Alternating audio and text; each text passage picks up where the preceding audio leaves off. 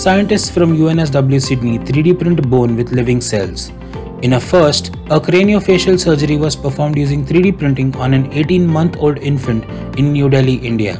The infant was suffering from trigonocephaly, a rare condition in which the shape of the front of the head is triangular. A multidisciplinary consortium of European academic centers and companies has formed to 3D print a living model of the pancreas to enable better testing of diabetes medication. Northwestern University researchers have discovered a new 3D printable biomaterial that could help create neurons for regenerative medicine to treat patients with neurodegenerative diseases and spinal cord injuries. These headlines might sound like news stories from super advanced distant future, but let me assure you, they are not.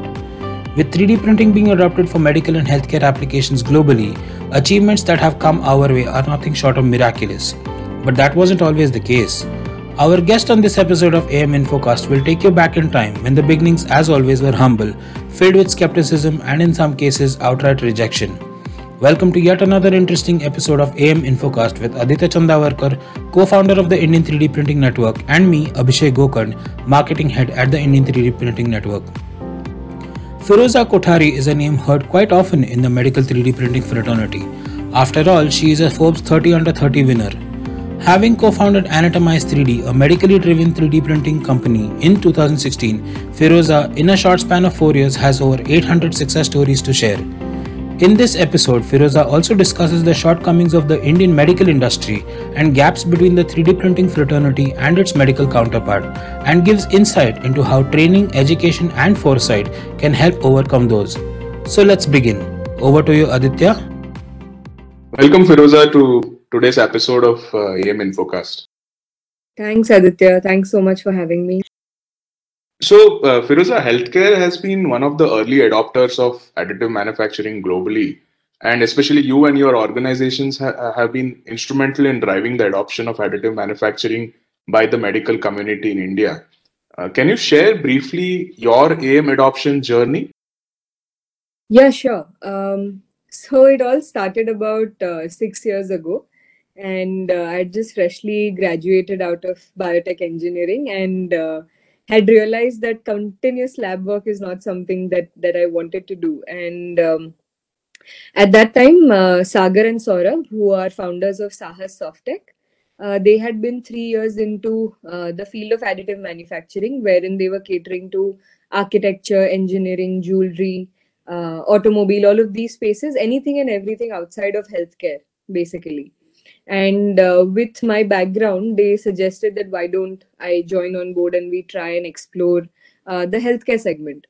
So it all started as a trial and error because 6 years ago, there wasn't as much happening as it is today. And one of the first cases that we did was of a cardiac model.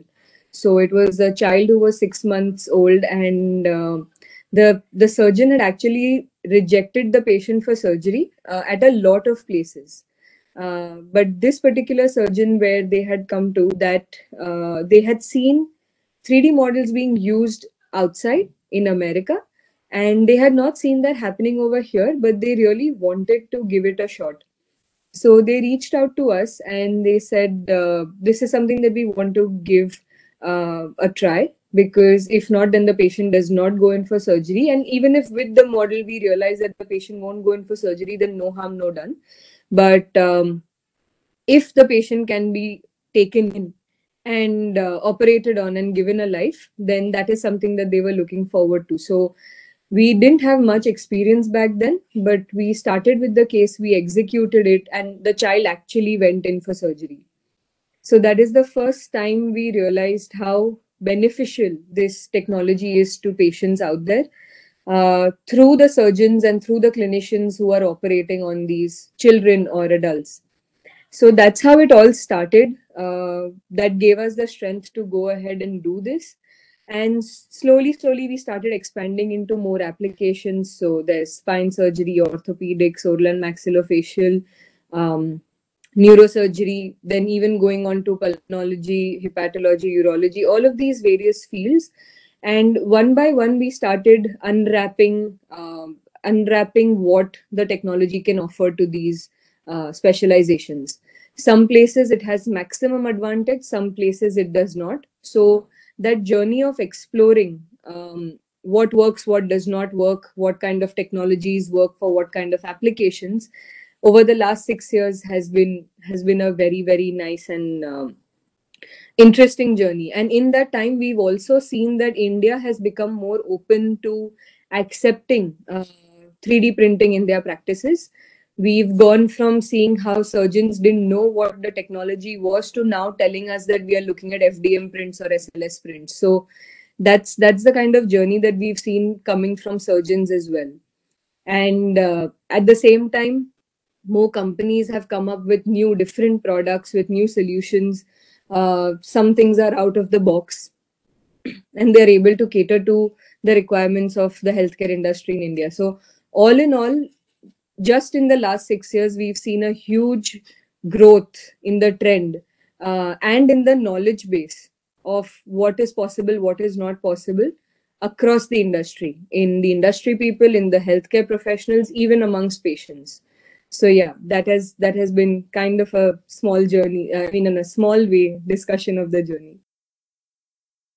Yeah, that's quite interesting, Firoza, and the change you are able to make, I think, is driving your further interest in this space. But healthcare is a very critical and regulated industry. So, what are the challenges which are associated with adopting AM in this space you've come across?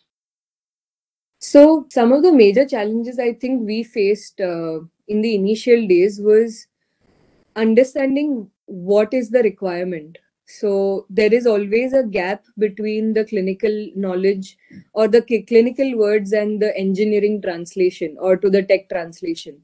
So trying to fill in that gap, I guess, has been one of the major challenges that we worked on over the years. Trying to understand clinically what is it that the surgeon means, going into the operation theater, understanding what he or she does, what are the problems they face in over there, and then coming back end, understanding design and manufacturing, clubbing the two together with its limitations to give the surgeon what they want. So I think that translation of clinical to engineering is something that has been one of the major challenges. Two is every case is different. So you have to work on every case with a different or a fresh set of mind. There is a high possibility that what worked in the last case will not work in the new case and vice versa. So there is a, I wouldn't say a lack of standardization, but a need for differentiation in every case. So it might, this might be a challenge because every single time you have to be on your toes and get things done. You can't put things on automatic mode all the time. And with that, the regulatory scenario in India for customized products is not well defined. So many a times when you're working on these cases, the industry people have to ensure at back end that they have their their ISO processes in place, so that at the end of the day, when you're giving the product out, you are sure that what you're giving, at least from your side, is right. But in general, this is always an issue because how do you put a stamp that this is something that can go into the patient? It's definitely with communication with the surgeon itself, but it would be great if we could have some regulatory norms around this, which can help at least in some way, if not case to case, but at least as a background process, help standardize the way in which customized products are developed for the healthcare industry. Definitely, I think that's some good points which help understand the challenges which are there in real time in this industry. At the same time, what do you feel there are which are the gaps currently? Which needs to be addressed in India for the medical community and ecosystem to take full benefit of the advantages this technology provides. Because the technology is moving very fast. First thing is definitely the awareness, not just awareness about the technology that is happening quite quickly. As I said, in the last 6 years, that has happened quite a lot. And still more can be done, of course. But awareness that access to the technology is also next door. be it Anatomize, be it a couple of other companies who are out there, the access to this technology is right there around you, somewhere around you or close to you. It's not that they have to go to companies abroad to get a quality product. People in India are also doing quality work and almost at par at what is happening outside. Many a times even superseding, because India in general sees a lot more different types of complex cases. So we learn faster, we execute faster, and we are able to provide those kind of quality services to people. But at the same time, what we need to do is that at backend, we need to ensure that we have the right set of processes in place.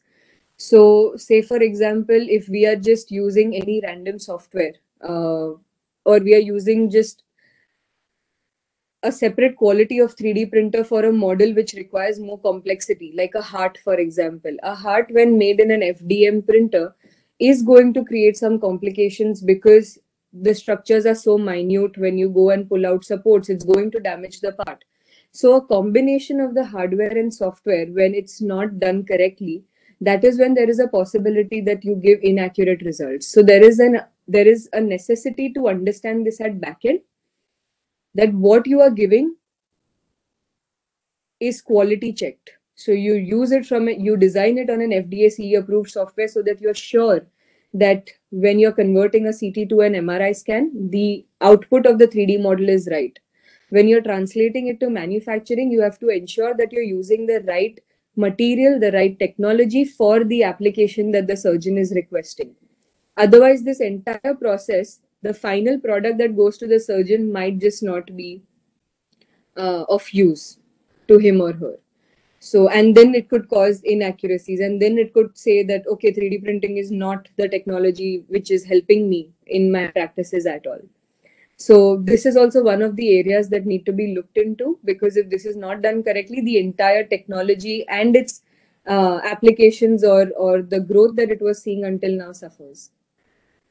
And as industry people, it's very important for us to ensure at backend that we have the right kind of engineers trained, utilizing the softwares correctly, utilizing the printers correctly, and keeping all of these processes in check, that the final output is not hampered.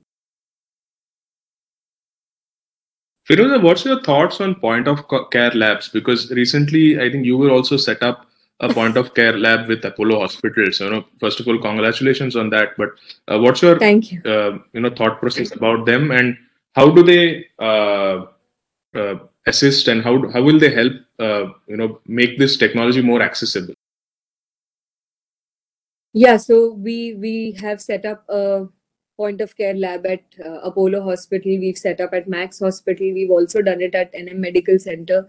I think very early in the curve, we realized that being able to reach out to the entire country's surgical population is going to be very, very challenging, and also at the same time being able to cater to them from one office in Bombay is also going to be very challenging.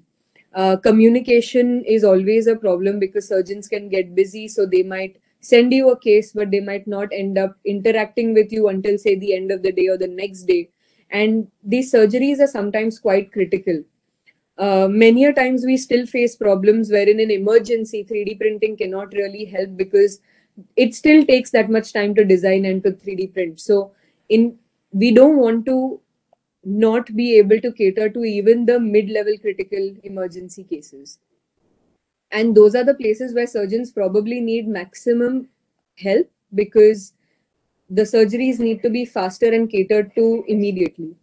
So when we identified all of these problems of communication, of distance, of logistics, we realized that point of care labs is something that is going to be of use to surgeons and give them the faster turnaround times that they require. So with that thought in mind, we approached a couple of hospitals, a couple of diagnostic centers. We got a good response. We showed them the value. And after setting it up in-house, we actually saw that the turnaround times were less than 6 hours also many a times. And for extreme complex simulation kind of cases, less than 24 hours as well. So with that, the surgeons got access to the technology right there in-house. They got access to the designer right there in-house. The designer could just walk up to the surgeon's cabin and discuss with him or her what is the kind of case that they want to do, quickly get the changes made, and then come down to the lab and get it printed. So they got to utilize or fully utilize this particular technology to their benefit. The number of cases also constant, the use in which that they did for these cases, it had also increased. And they saw an overall benefit with the patient's health as well. And not just patient specific cases, we also saw that surgeons want to use this technology for their own research purposes also. So they want to be able to cater to their own thoughts, their own ideas, bring that to life, maybe look at a different way of operating altogether. So all of this together truly defines what you mean by personalization in surgery. And giving them access to that right there in-house probably is one of the best ways to fully use this technology to its potential. I mean, this is what the future is going to be. Right now, how we have CT scans, MRI scans inbuilt into the hospitals, which earlier was not the case. Few years down the line, yes, it's going to take a lot of hard work. It's going to take a lot of applications development to bring this in-house to a lot more places. But it is something that people are going to put it in-house, or at least that's my hope. At least that's what I hope, that it is going to go in-house over there. So definitely point of care labs is very, very beneficial to not just the surgeons, but also to the patients, and of course for the growth of the industry as a whole. That's an interesting viewpoint, Firoza, and thanks really for joining us today and sharing your insights, your journey, and your wish list, if I can say, of how the healthcare industry should adopt additive manufacturing. So thanks again, and best wishes for all your endeavors. Thank you so much, Aditya. I just want to also say that I think you're doing a really, really good job. I wouldn't want to say job, actually. It's your passion that you want to expand or promote the 3D printing industry and bring everyone together, doing these podcasts, doing the conferences, and even with Additive Academy, trying to bring not just the industry people together, but also the upcoming talents, to bring them at par with what the industry is at today by giving them these different courses. And I really, really feel that you are a great bonding agent amongst the entire industry. So thank you so much. Yeah, thanks for that. I'm great that what we're doing is making an impact. So good to know. Definitely it is. That brings us to the end of today's episode of AM Infocast. Stay tuned for more interesting conversations.